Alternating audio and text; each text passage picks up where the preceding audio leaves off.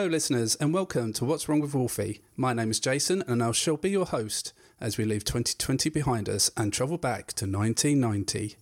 A time where there was no troubles, just excellent movies. To join us on our travels are these lovely chaps, Rich and Chris. How are you both? Hello Jason, I'm alright, thank you very much. Awesome. Hello guys, yeah, I'm absolutely fine. And how's your week's been, alright?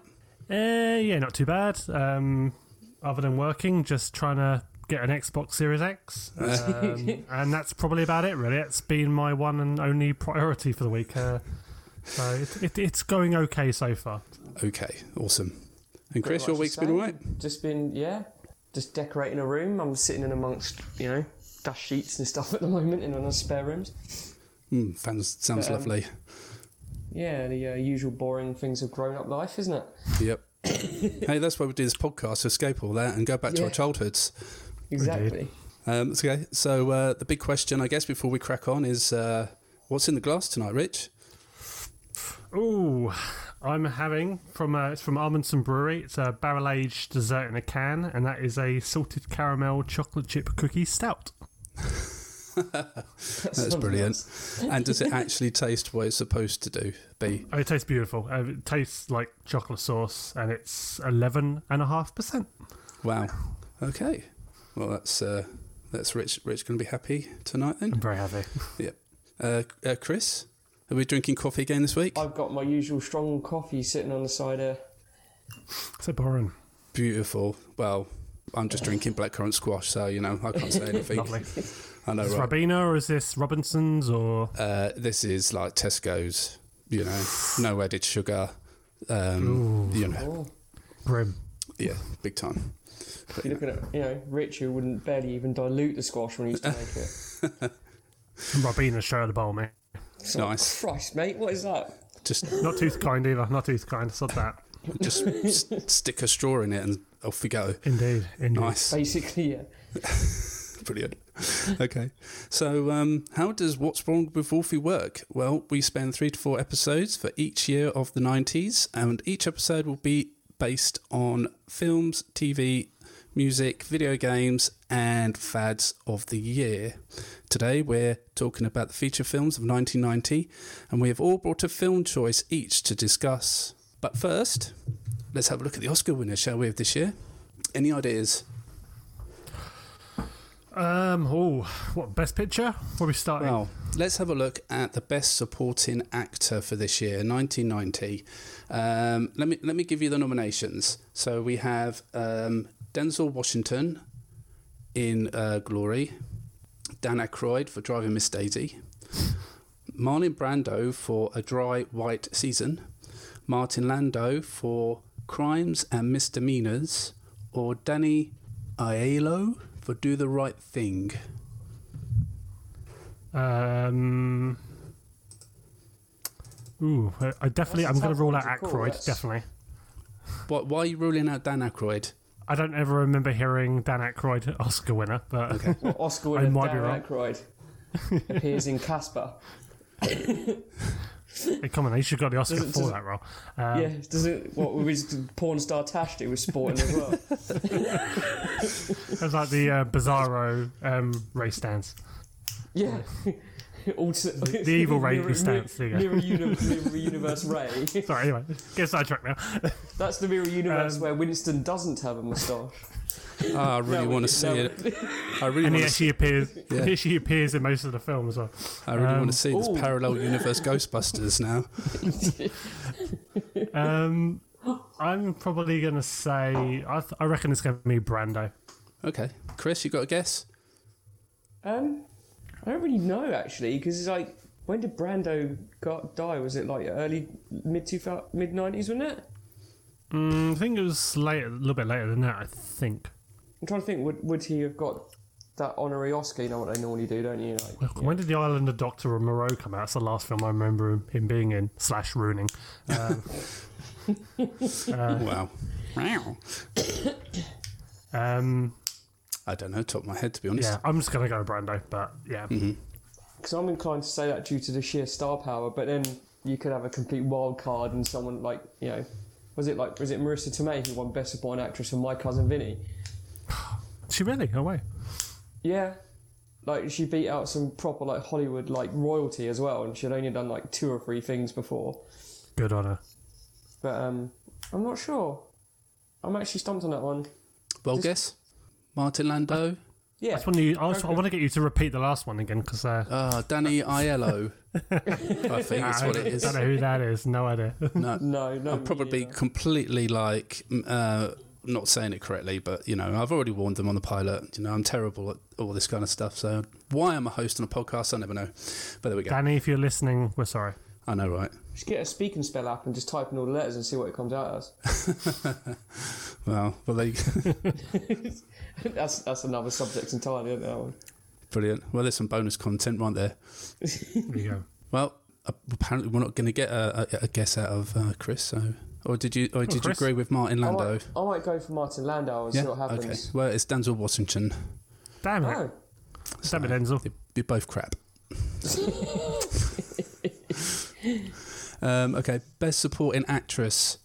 Julia Roberts for Steel Magnolia. Diane West for Parenthood. Brenda Fricker for My Left Foot. Angelica Houston for Enemies, A Love Story.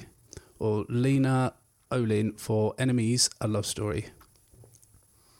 So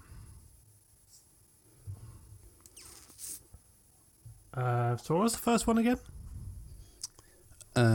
Julia Roberts for Steel Magnolias. Oh, yeah.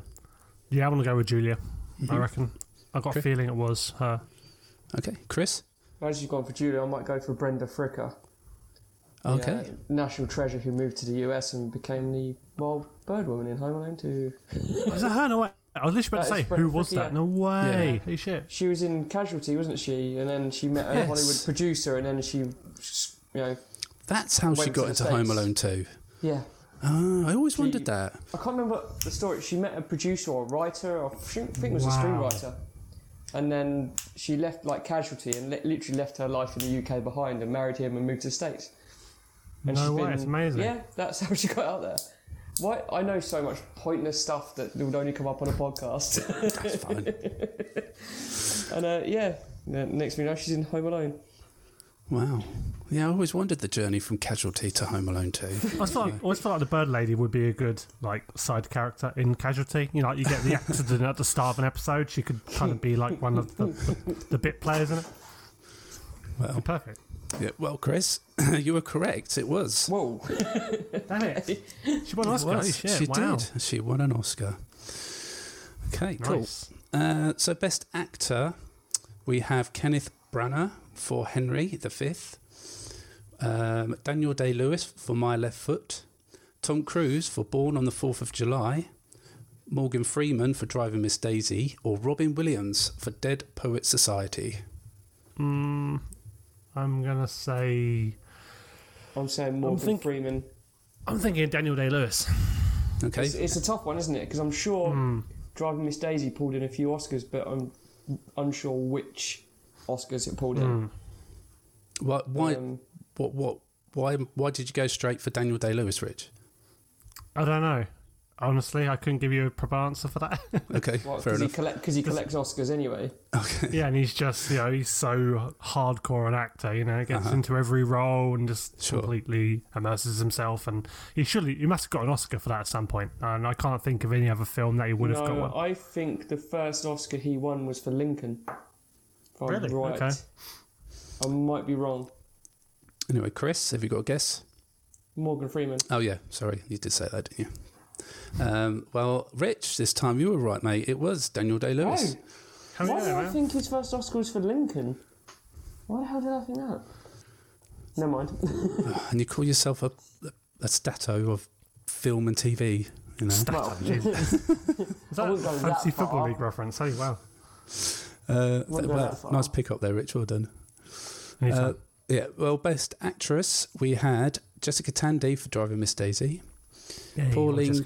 Pauline Collins for Shirley Valentine, Jessica Lange for Music Box, Michelle Pfeiffer for The Fabulous Baker Boys, or Isabel Adjani for Camille Claudel. Never heard of that one. That's a new one for me. I'm going to go for Tandy. Okay. Chris? Could you repeat those again? You're just doing this just to wind me up. No, I just I had a complete your brain just stops. Yeah, it happens quite a lot during the day, to be honest. Yeah. Just ask the wife. The brain was just like, what? We have. I'm going to do the hard one first, just to get out of the way. Isabel Adjani for Camille Claudel, Jessica Tandy for Driving Miss Daisy, Pauline Collins for Shirley Valentine, Jessica Lange for Music Box, or Michelle Pfeiffer for The Fabulous Baker Boys. I'm going to go for Jessica Lange just because of the star power. I could be wrong. Battle of the Jessicas. Yep, well, Rich wins this one again with Jessica Tandy for Driving Miss Daisy. Well done, Rich. Cool. Okay, so on to the big 2 ones. Best Director. We've got Woody Allen for Crimes and Misdemeanors, Oliver Stone for Born on the 4th of July, Peter Weir for Dead Poets Society, Kenneth Branagh for Henry V, and Jim Sheridan for My Left Foot. I'm going for Jim Sheridan for My Left Foot, I reckon. I was thinking that as well, I won't lie. Or you could go a very, very apt film title for a Woody Allen movie, couldn't you? I would put My Left Foot on it, but he won't. Oh, nice. God. Sorry. No. And the whole world groaned at the same time. Yeah, I'm reckoning Jim Sheridan. Yep, okay. Chris? Yeah, Jim Sheridan. You're both going for Jim? Mm-hmm. Well, Jim has let you down because it was Oliver Stone. Oh. Damn, bye-bye foot. No, right. I was going to put it in a jar. Oh, yeah. Just so you can look at it and just ponder on the happy days of having 2 feet. So you can make a sequel now. My 2 feet. There you go. 2 left feet. Brilliant. Ow. That was a perfect time with 2 left feet. Ow. Oh, yeah. Anyway. Yes, and the Best Picture for this year, the nominations were Born on the 4th of July, Driving Miss Daisy, Dead Poets Society, My Left Foot, or Field of Dreams. Oh, man. I reckon thinking it's My Field Left of Foot. Dreams. I don't know what makes you want to say Field of Dreams. Maybe the James Earl Jones ghost appearing to me, but Was he the ghost in that? that was a really random meta reference, wasn't it? Yeah, it was. No way. And Ray Liotta is just Shoeless Joe. My mum used to watch it a lot. It's ingrained in my head. But I'm yeah, thinking My Left I want Foot. to say Field of Dreams for some reason. Go with your gut, Rich. Go with your gut. Yep. My Left Foot. Okay. Chris, you going with Field of Dreams, yeah? Yeah. Yeah, well, yeah, again, you're both wrong. He was Driving Miss Daisy. Oh. Never seen it. Not missing much. No, I haven't seen it either. I've seen the Quantum Leap rip-off episode, but Of course. That's That's probably the better version. it was pretty much identical in every single way. Excellent. So we've got a taste of what was going on in the Oscars of 1990. But the top UK box office movies for this year. Any of you got an inkling what might be number 1? I am going to say... I want to say Home Alone. I don't think it would be. Mm-hmm. Okay. What, for box office earnings? For top, number 1. I reckon it's going to be something obscure. I don't know. What's obscure? Memphis Belle? Yeah, probably. Could you Ghost? imagine Ghost? I don't know why it made me laugh. I don't know. Trying to think what's on the list. Rocky 5? Yeah. There's a Spaceballs joke in there somewhere. Okay. Coming up next, Rocky 5,000. Let me run down the top 10 and then let me know if you come up with anything before we get to number 1. Okay, sounds good. Number 10 was Die Hard 2, which earned 6.5 million. Nice. Number 9 was Gremlins 2, which earned 7.4. Number 8 was Total Recall with 7.8 million. Number 7 was A Little Mermaid. I don't know why I said A Little Mermaid when it was The Little Mermaid. Anyway, 7.9 million. 6 was Back to the Future Part 3, which earned £8.1 million. Number 5 was Days of Thunder. Number 4 was Honey, I Shrunk the Kids. 3 was Look Who's Talking. I used to love that film. It was amazing. 2 was Pretty Woman, which earned £12.157 million. So there's one film I haven't said from 1990. Okay. It's not RoboCop 2 or anything like that. No. Can't be Dick Tracy. I doubt it. That would be amazing. No, Dick Tracy came in at number 11. And Home Alone came in at number 14. 3 Men and a Little Lady, maybe? Wouldn't that be amazing? Yeah, no, it wasn't that either. It's no baby, but it's still a decent film. And there's Britain in it as well. So. Sure. Good point. No, this film starred Whoopi Goldberg, Demi Moore. Okay. Ghost. Oh, Ghost. Yes. And Patrick Sister Act. Swayze. What were you going to say, Rich? Sister Act. I don't remember Demi Moore being in it. That's all right. Oh my god. So considering Pretty Woman took £12 million, Ghost took £23 million. And it was a massive hit in this year. Absolute massive. I mean, I remember seeing the film and just thought, oh my god, this is so bleh, so much, you know what I mean?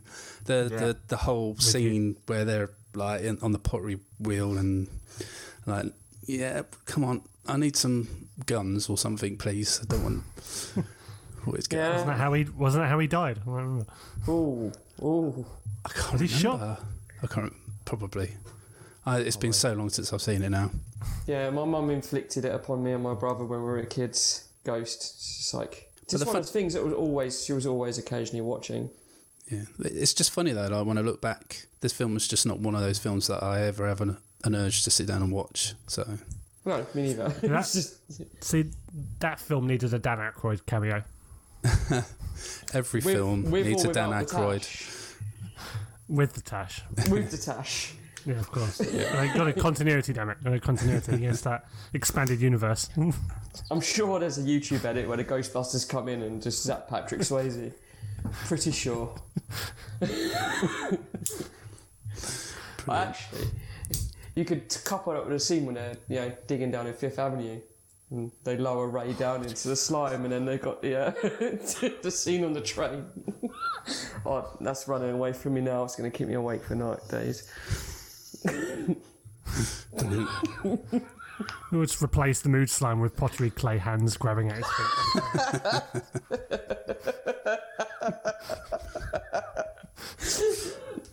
Oh. Amazing. Anyway. Yeah. Don't really know what to say after that. I'm writing this down.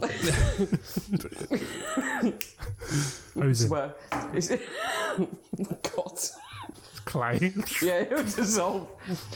Okay, yeah, let's move on. Anyway. Okay, yeah. So I'm assuming that your film choices were not mentioned in this top 10. No. Exactly. I'm very surprised.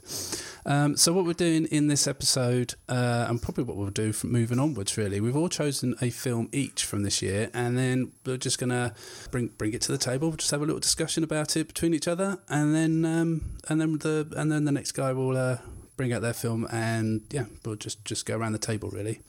So I know how much Rich is so eager to talk about his film. That I'm going to go to Chris first. Damn you. Okay, that's fine. I won't drop the ball of your choice, so I won't do that. Even though I'll talk at length with you about it again. Good. So please, Chris, what film are you bringing to the table? Well, there was so much to choose from, and obviously you got Die Hard 2 and stuff like that, but I, for some reason, gravitated towards Total Recall. Okay. I had a funny feeling you was going to choose that, and I have no idea why. It's an odd one, but being a Paul Verhoeven movie, it's got so much richness within it. whether it be the production design and the makeup, the early use of CGI, and the fact that Arnold Schwarzenegger is actually having such a blast filming it as well, apart from the DVD commentary, which is now famous. Oh, God. What was bad about that? Oh, instead of doing a commentary on, I can't remember what it was, wasn't it? Like, it was just talking about what's going on the screen to himself, rather than actual commentary about what happened in this scene and how they got to this point. Basically him going, ouch, oh, that must have hurt. It's a bit random, but it's all on YouTube, I think. Oh, okay. But with Total Recall, again, it's one of those things that we discussed earlier where it's a super violent, like, kind of dystopian future kind of film that we're exposed to at technically an age too young, really. But it just hits all the beats. And obviously the choices were chosen by you guys, so I had to choose kind of like the best thing I could think of. But just watching it growing up, I just remember just watching it and just liking it, and just I've always been fascinated with the planet Mars as well, so that's kind of thrown in there with there as well. And yeah, I just think the whole cast is having just such an amazing time filming it, and obviously it's a bit dated now and stuff like that. But is it wrong with that the most memorable scene for me from that film is the three-breasted lady? Yeah, it's become legendary, isn't it? It's like everyone always talks about that. Yeah. I was going to say about the old lady with the head opening up because my mind's not in the gutter, but yeah. I think, on all of our minds. Sure. Well, I don't know. Again, I don't think I saw this in this year. I mean, obviously, I think I must have been a bit older, but I was still in the teenage years, so I think. Yeah. I mean, when that particular scene happened, it just got embedded in my brain, and it hasn't moved since. It's just one of those films. It's just like, it's just enjoyable, and it's just it's absurd when you think about it that Arnold Schwarzenegger's a this unlikely thing. And I've got in my notes here actually as well. Like, we had the 90s was that powerhouse of Stallone and Schwarzenegger movies. Which just kept coming, like one every 18 months or so, just kept churning them out, and they're just enjoyable, and to this day still remain a guilty pleasure of mine, and they pick me up somewhat as well. Like, you just put a Stallone movie on, or a Schwarzenegger movie, and you just sit and watch it, and you haven't got to think about anything, you just watch this absurd film happen around everyone else. And until someone pointed out to me, I can't remember what it was, that Total Recall looks like it was filmed in an abandoned shopping mall, and I can never unsee it now. Okay, I've not actually thought of that, noticed that. It's because it's all filmed on sound stages and actually in like industrial areas, and there's like no natural daylight apart from the opening 20 minutes. And it's just, I don't know, it's just fun. And obviously you got the automated taxi, which is now kind of becoming real right now. But it's a bit of a off-the-wall choice, but I just think growing up with it, it's just kind of like cemented in your brain, isn't it? Like any of these films that we've all chosen this year, that I won't go into, we'll talk at length later, and obviously an honourable mention to Back to the Future Part 3, because that's the end, literally, and that was my kind of honorary mention I threw in there.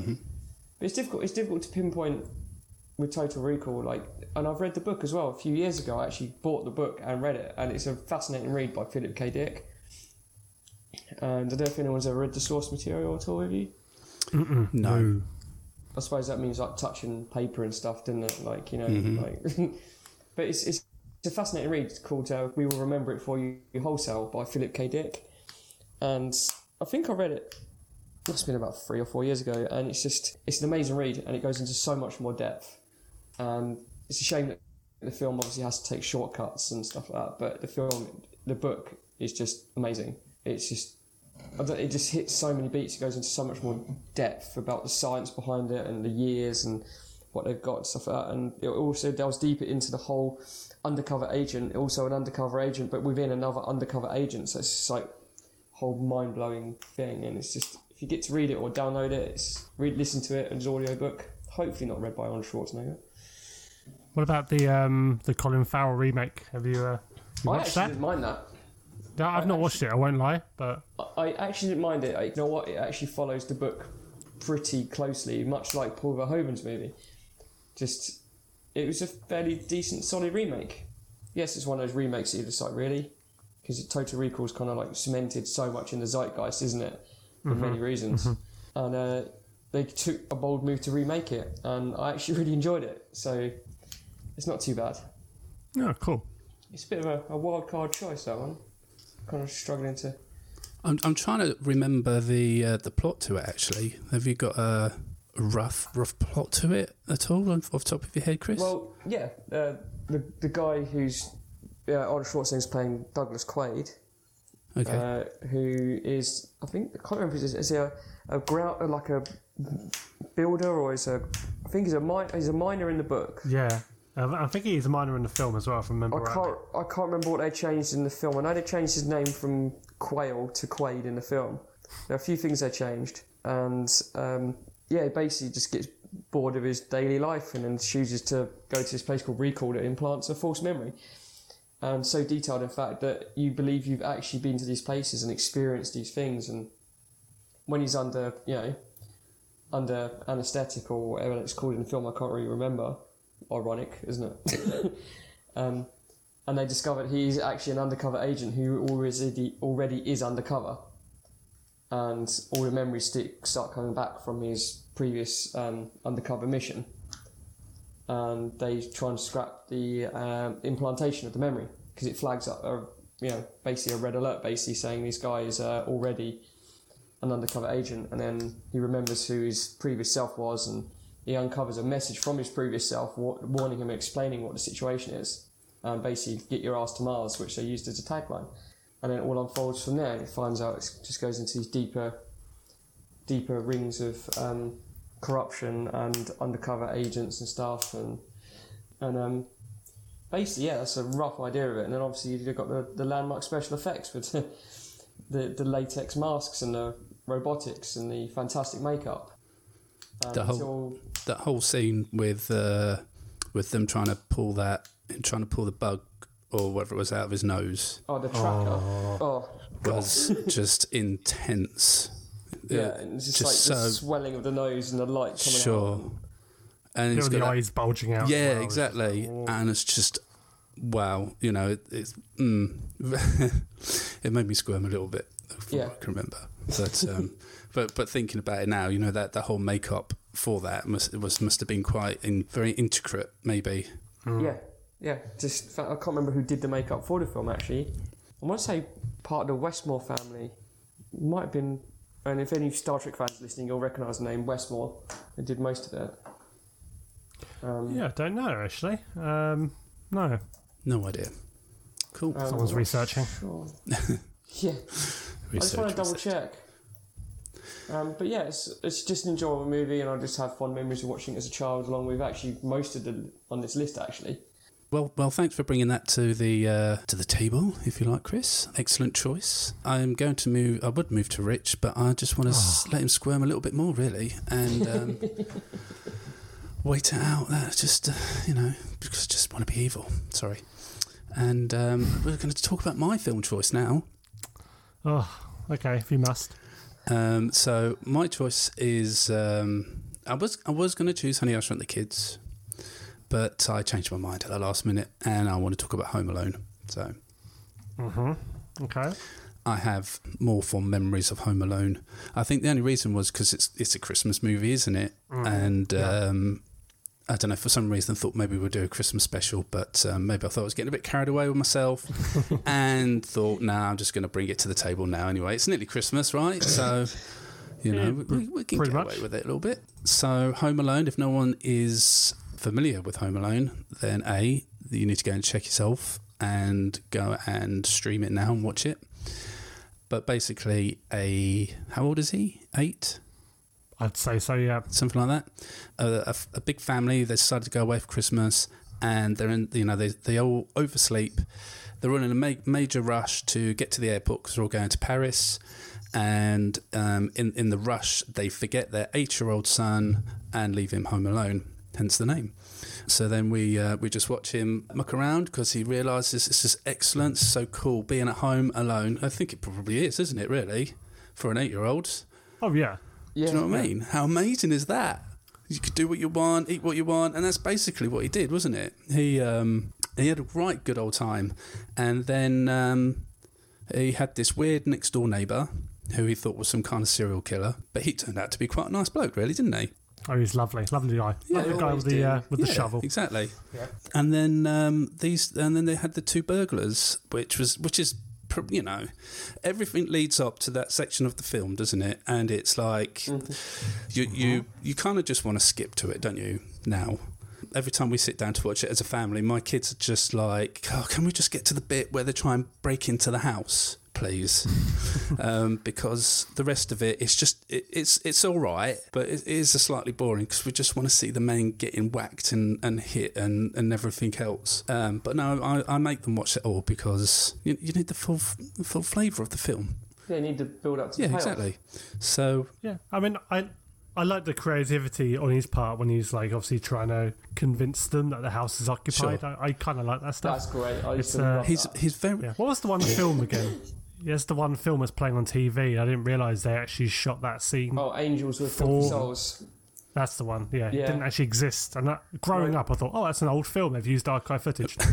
I used to say that to my mum, and she used to always tell me, no, it was made for the film, and even she knew that, because I think she must have recognised an actor or something, but it's just amazing. Okay. He's very ingenious. I mean, I know 8-year-olds have got quite a good imagination, but I mean, this is off the scale kind of, you know, ingenious ideas, especially when what they're called, the wet bandits decide Yeah. that they're going to break in and try and steal all the goodies. But I guess one of the reasons why I chose the film was because I think I've seen this film so many times now, but it's still funny. You know the traps, you know what's coming, but when you see it, it still makes you laugh, which has got to say something about the way it was made and the script. But can you remember some of the traps that he laid for the burglars?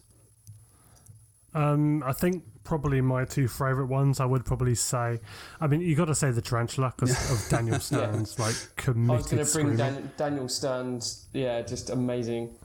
But I think as well, because it just kind of sums up the era, but when he uses micro Sure. machines to Yeah.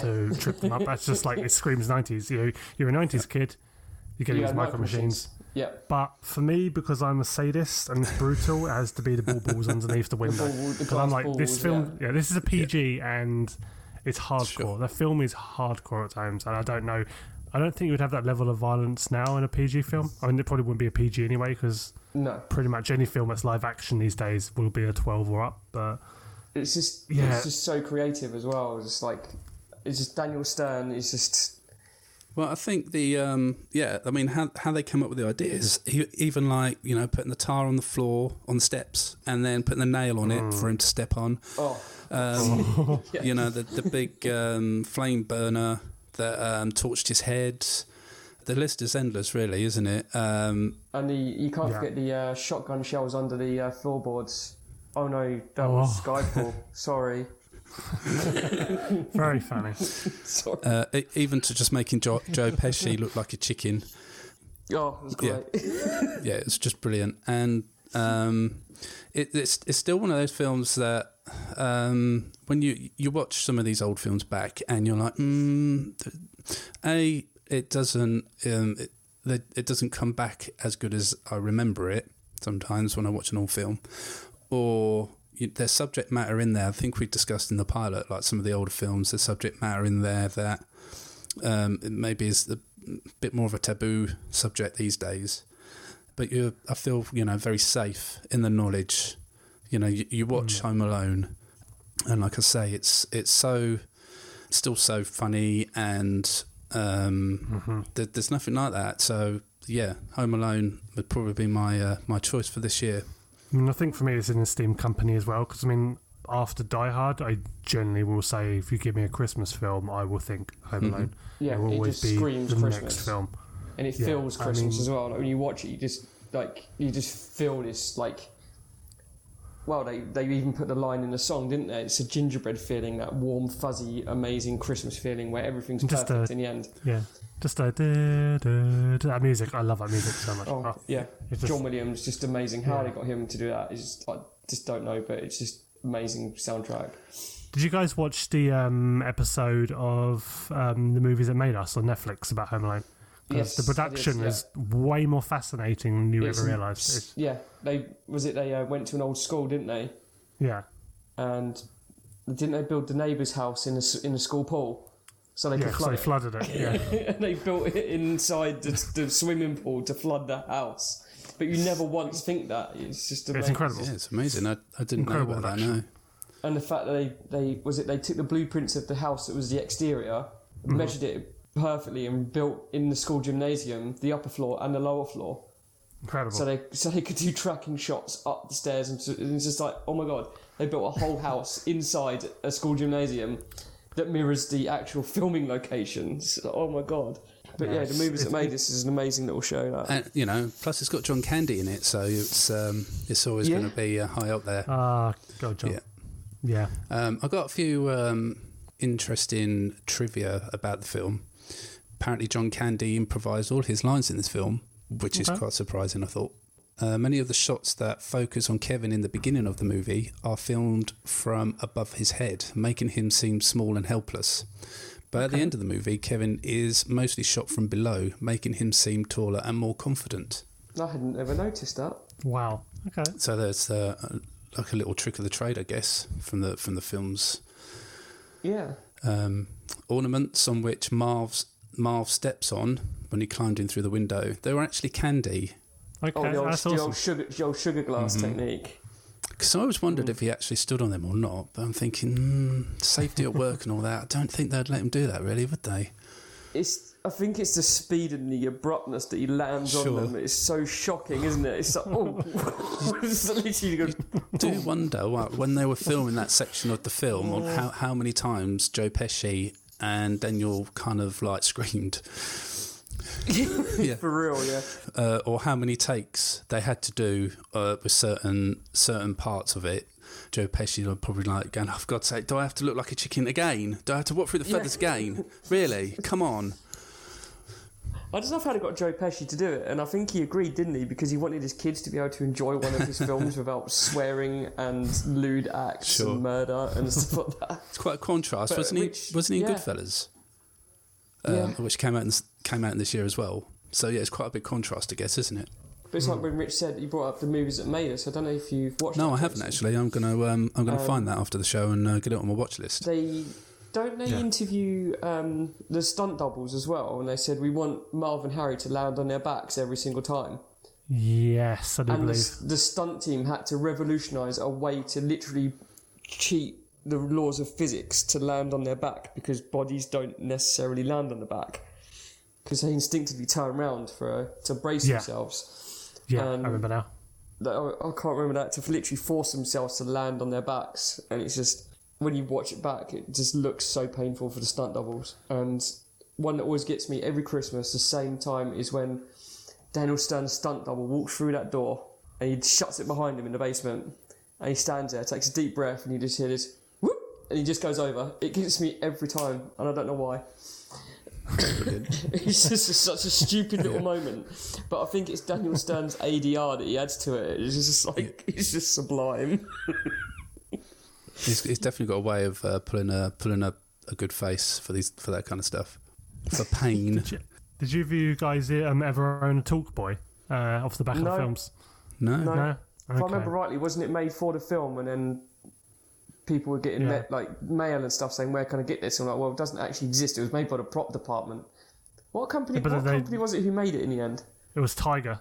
And they actually fast-tracked a version. Yeah, they sold like God knows what. I mean, I got the Talk Boy pen, which was like the digital one that had the voice recorder and sound effects, and obviously it was a working pen as well, but I never had the classic one from the first film. Always did want one, but nah. No, never that fortunate, unfortunately. You weren't good enough of a boy for Santa Claus to bring you one. No. No. My last trivia for the film was the pages on the Playboy magazine Kevin looked through were taped together so young Macaulay Culkin wouldn't see any nudity. I just thought they would do obscure, funny bit of I just thought they would do what they that? did in Back to the Future 2 and just like change the slipcase for like, I don't know, for like a Exactly. Beano or something, but apparently not. And that's quite a sad story, really, as well, isn't it? With Macaulay Culkin, really, in the end, wasn't it?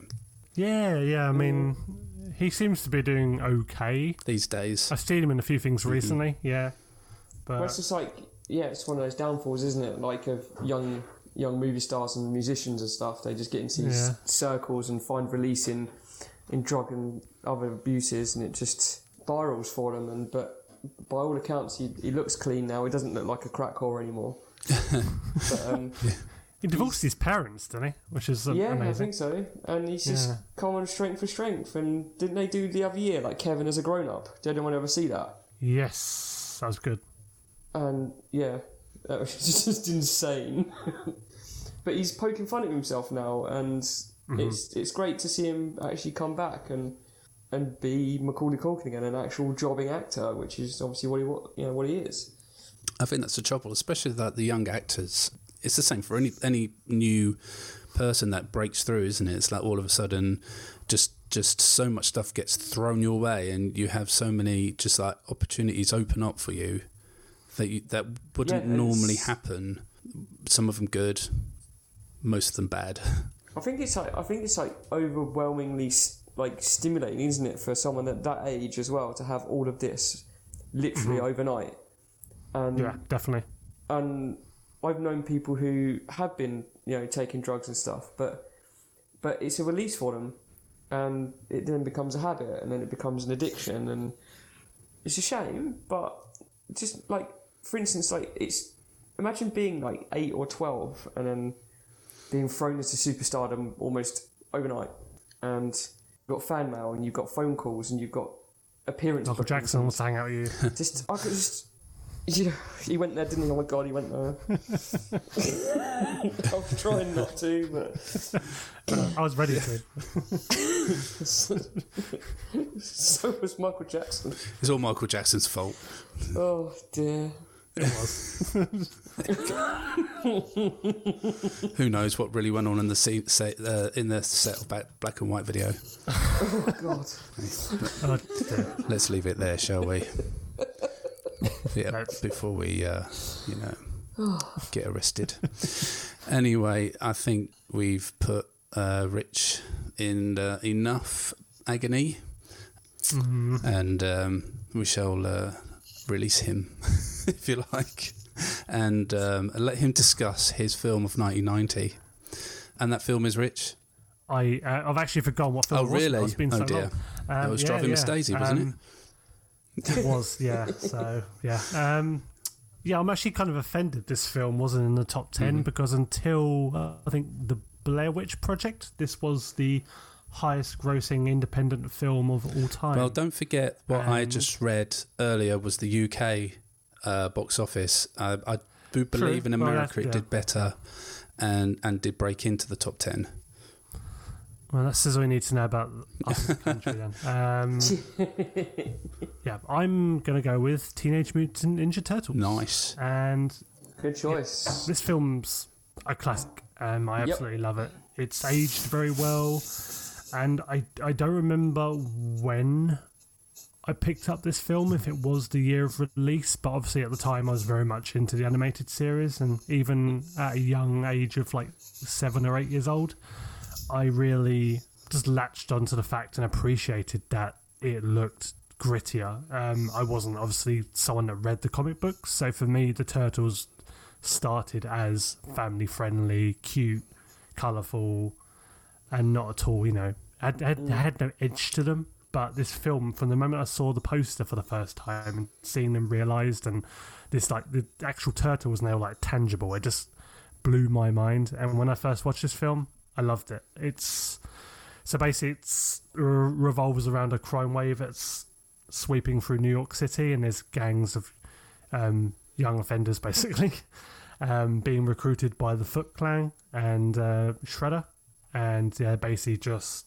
stealing everything to fund this crime syndicate so they can get more and more power. And there's lots of heavy themes in this film. It's not one of these things that's just geared towards kids. It's got themes based around loss, being reunited, family, relationships. Like you've got all the struggle between Leonardo and Raphael, and Raphael was my favourite turtle growing up. So one thing I loved about this film was how much of kind of a central role he had in the film. Like his anger was a massive part of it, and like from the fact that he was like April's favourite turtle to the bit when he got attacked by the foot and thrown through the glass ceiling.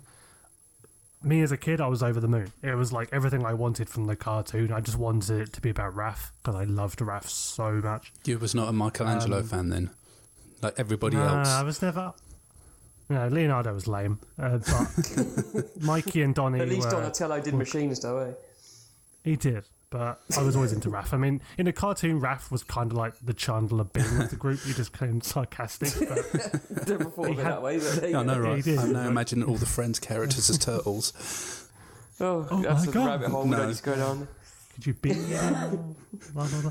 But it's Could I be any more reptilian? Can I be any more green? I don't know. But I love this film so much. There's so many great moments in it. Like said, the rooftop fight, everything at the farmhouse with Raph recuperating in the bathtub. There's some genuinely moving scenes in it when the turtles are sitting around the campfire, and they're basically, I don't know how the best way to describe it, but when they realise that Splinter's still alive, and I'm just like, whew, it's. I don't know if it's a film that would be made nowadays, because as much as I actually kind of like the second new film, it is just loud Michael Bay trash. But there was a lot of good stuff in the second film. I can't fault it. But yeah, this film has aged so well, which is surprising, because it should be one of those films that does look a bit creaky now. The visual effects I still think are second to none. Oh, yes, they're stunning. you can see their eyes inside their mouths, but Yeah, but how are the actors going to see otherwise?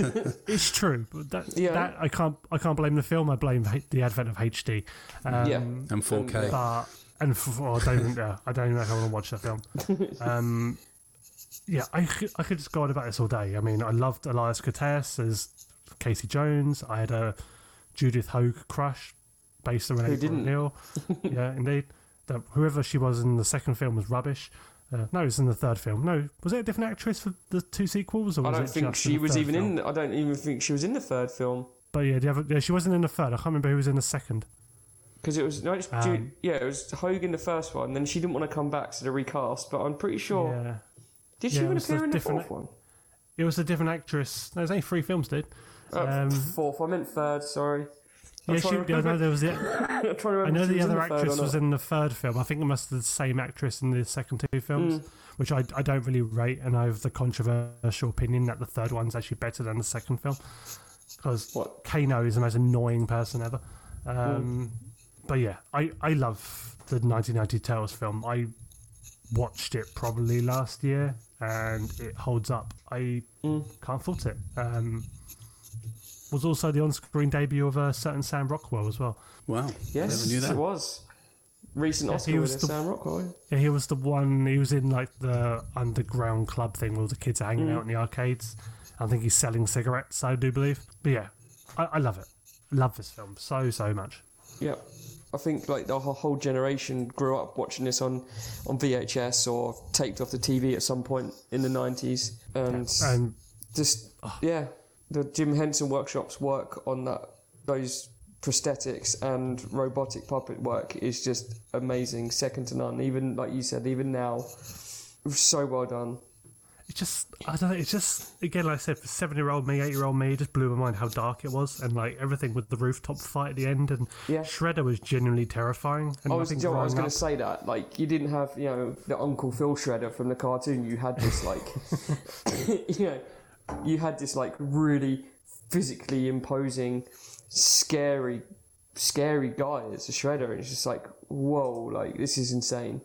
I mean, like, when we were growing up, I think when we were growing up as kids in the 80s, like, and the 90s, like, every villain in the cartoon was, like, a complete bellend. I mean, like, Skeletor was just a big drawn character, a comic relief yet villainous character. Yeah, Shredder was useless. Cobra Commander was useless. They're all just twats, basically. But then Shredder in a film, just like a force of nature, just genuinely terrifying. Yeah. So I'm done. You guys. The actress that played April O'Neil in the second one was Paige Turok. Yeah, that sounds about right. Yeah, their name seems familiar. Yeah. Why did they change the actress? Do you know? Was it just because I think she just didn't want to come back, if I remember reading rightly, didn't she? She just didn't want to do the second one, or she'd moved on, or can't really remember. But what you were saying there, though, Rich, about how dark it was. I mean, it was very probably not expected, really, considering like the source material, if you like, of the cartoon. Where you I mean, obviously. Yeah, so the comics, obviously, it followed on more. It drew more from the comics. Yeah. It was obviously a softer version of the comics, but it was a much heavier version of the cartoon. So was that the transition from Teenage Mutant Hero Turtles to Ninja Turtles? Yeah. But wasn't the tagline for the film said "This ain't no cartoon," wasn't it? Sure, I remember that being on the poster. That was something else. I always remember Lean. Was it like Lean Green and on the big screen, or Mean Green and on the big screen? I remember that one, but I think you were right as well. I feel like that was because I'm pretty sure I owned the novelisation. You know those like pan books or whatever you get as a kid. Yeah. And the actual front, I don't even know if I've still got it. It might be in a box somewhere. And it was the poster, the teaser poster, where there's like you can see their eyes through the sewer and one of the hands lifting the sewer lid up. I love that poster. I've got it. And I'm sure I've got it says in front of me right now, and the tagline is "Hey dude, this is no cartoon." But then it says at the bottom, "Lean Green," and on the screen, everywhere. So both. Well, we both get a point. There you go. Brilliant. Well, I think that's 3 excellent movies from the time. I mean, it's very hard, like you say. I mean, there were so many great films that came out in the 90s, and I think there was one film that I saw when I was looking back, and that was Nuns on the Run. Can you guys remember that film? What? Eric Idle and Robbie Coltrane? Obviously, you can. I haven't seen it in years. I don't even remember the last time I saw that. I don't know. I mean, I can slightly remember it, but I don't know. It was just like a real big hit of nostalgia. Remembering not even thinking about that film for so many years, and then just to see that just sitting there, it was a blast. Yeah, I can't even remember if I've even seen it all the way through. I don't even think I have. And what was your honourable mention, Chris? That was Back to Future Part 3, because it's Back to Future Part 3, and it'd be a miss if we didn't mention it in a 1990. Yeah, I suppose so. You know, it was the end of a mighty trilogy, I guess, wasn't it? Yeah, ended with a western. Speaking of honourable mentions, I've got one honourable mention. Is it Kindergarten Cop? No. This won't be really on anyone's radar, I don't think, but it would be the 1990 Tom Savini remake of Night of the Living Dead, which is a magnificent film, and to me personally, superior to the original. Basically, a bit of a fascinating story behind this film was that when George Romero directed the original Night of the Living Dead, they didn't put a copyright on it. So basically... I think I heard about this from somewhere. Yeah. So literally, anyone can release this film. I could release this film on DVD if I wanted to make money. And because no one made money on it, they decided to go back and remake it like 22 years later. They hired a lot of the original crew just so everyone got a payday, so basically they can make money on it. And Tom Savini was like George Romero's visual effects guy at the time, and I think this was the first time he actually directed a feature film, but it's fantastic. It swaps the whole like civil rights message of, you know, you had your black lead in the original and goes more for like a female empowerment route. I mean, this is around the time where you had characters like, you know, Ripley were just kind of all over the big screen. And it's just an amazing film. The visual effects are just second to none. And yeah, brilliant zombie film. And I'm a zombie diehard, so yeah. How much of Die Hard? Oh, I've met George Romero. I remember that picture. I were hand on my heart. I cried after I met him. Was that at the Comic-Con we went to?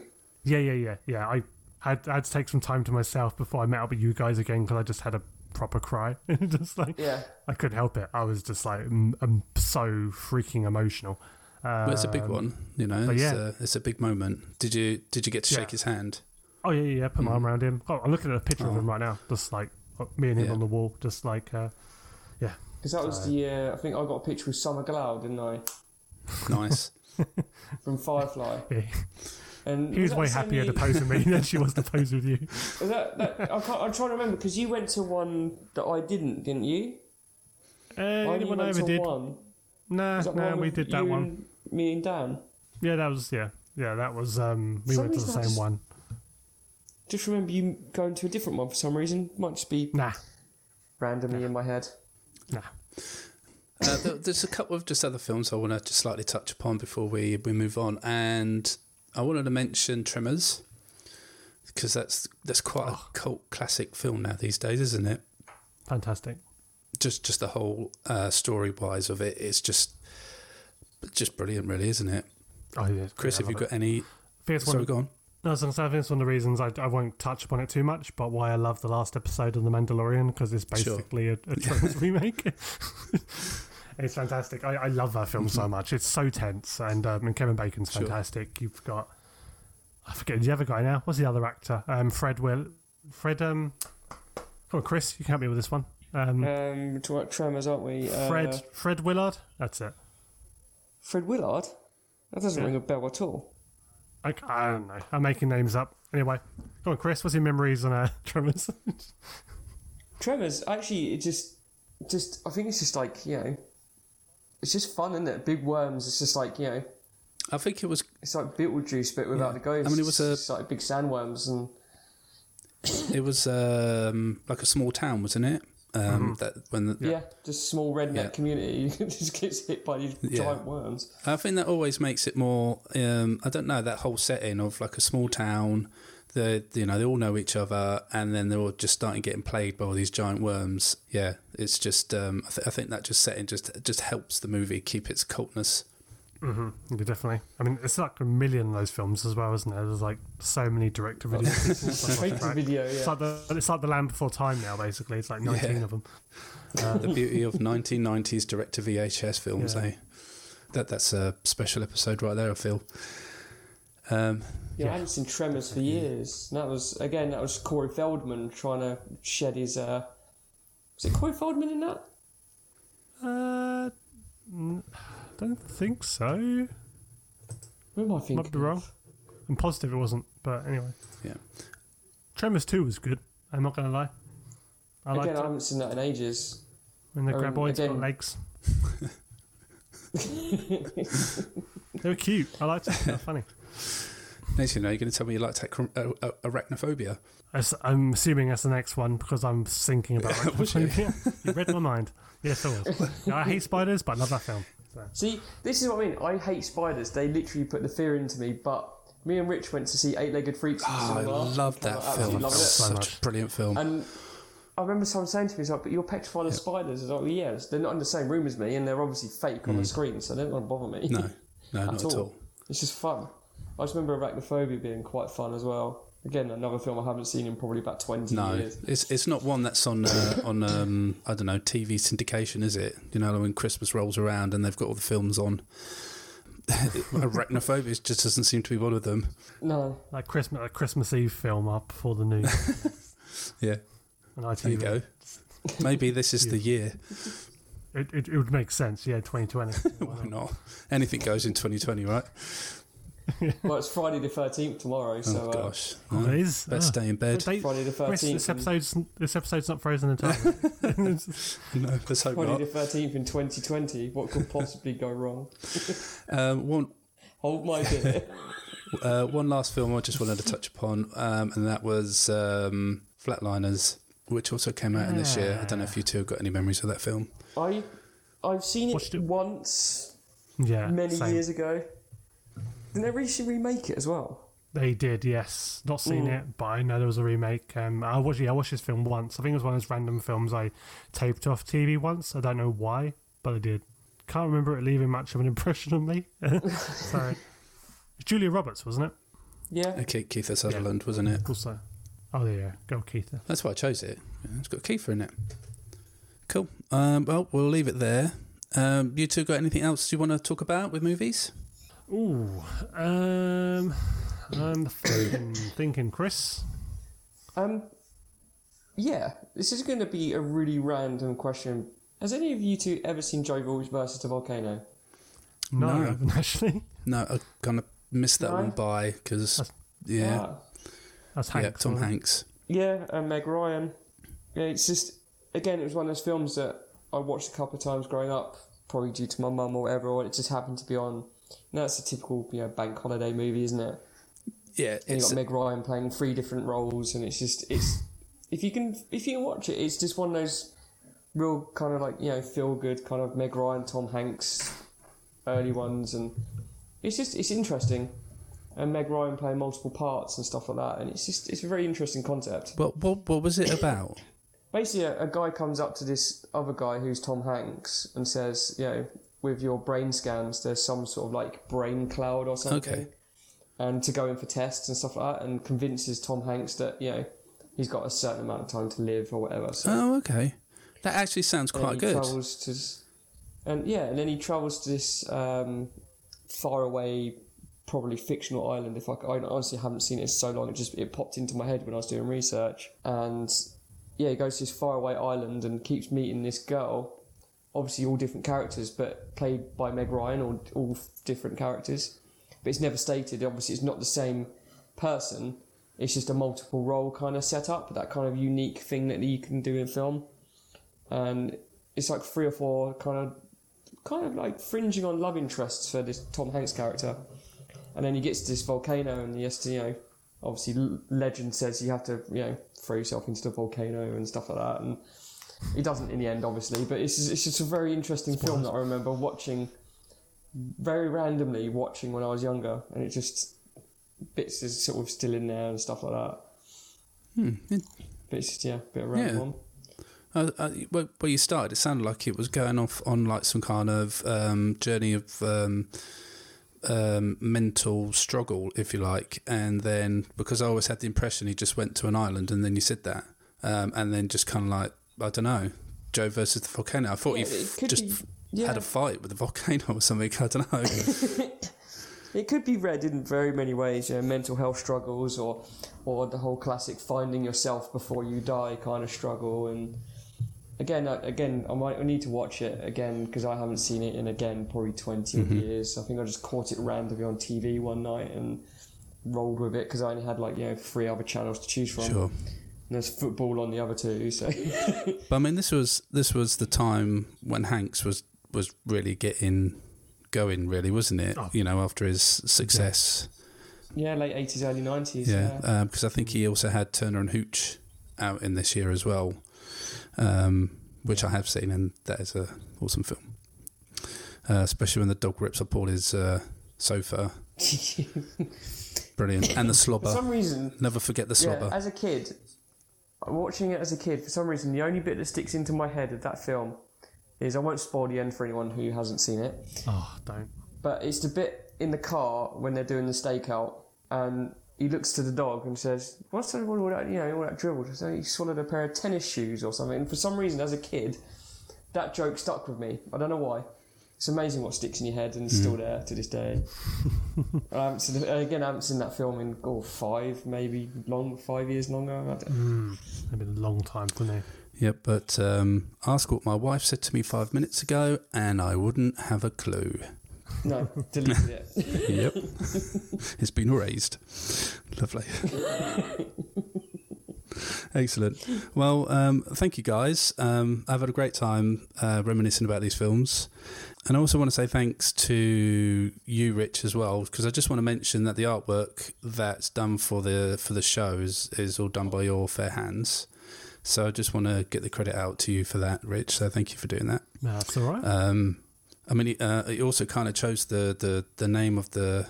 He came up with the idea of the name for the show as well. So I also want to say thank you for that too, Rich. Well done. I feel like it's your show, isn't it? Yeah, nice one, dude. Like Ray said, it just popped right in there, you know. Yeah, and when you suggested it to me, it was like, yeah, actually, that is that's great. But the only other one that I came up with was Get the Net. I don't know if you know where that reference is from, Chris. I can't place I it. know, right? I guarantee, if you say it to me, I'll be like, oh, for God's sake.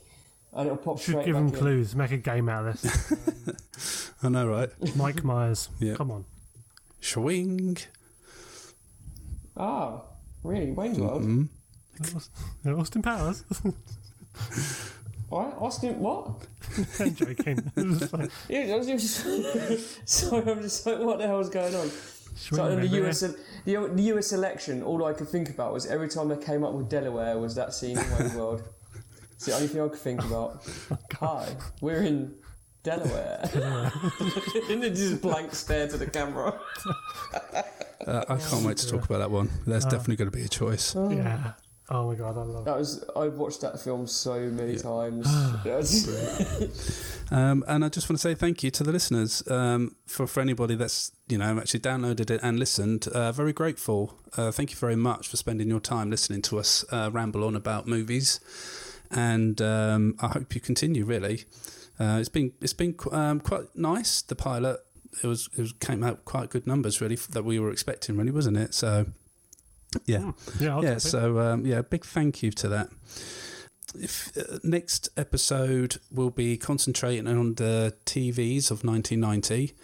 I feel that's going to be quite a busy show because there was loads, especially from the British scene, which I kind of remember more so than the American shows.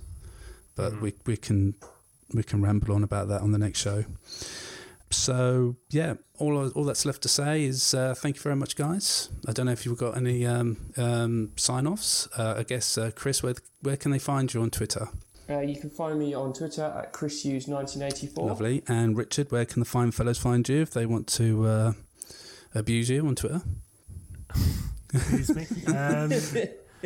You can abuse me at Dreamcast Barber on Twitter. Brilliant. And you can find me at GamerJason UK, or you can find the podcast at Wolfie Pod. And please feel free to tell us what you think. Any constructive criticism is always welcome. Or if you just want to ramble on about anything 90s to us, I'm sure we'll be very happy to discuss those. All that's left to say is... thank you very much again, and we will catch you next time. Okay, take care, everyone. Bye-bye. Bye. Bye. 5, 4, 3, 2, 1, 0. All engine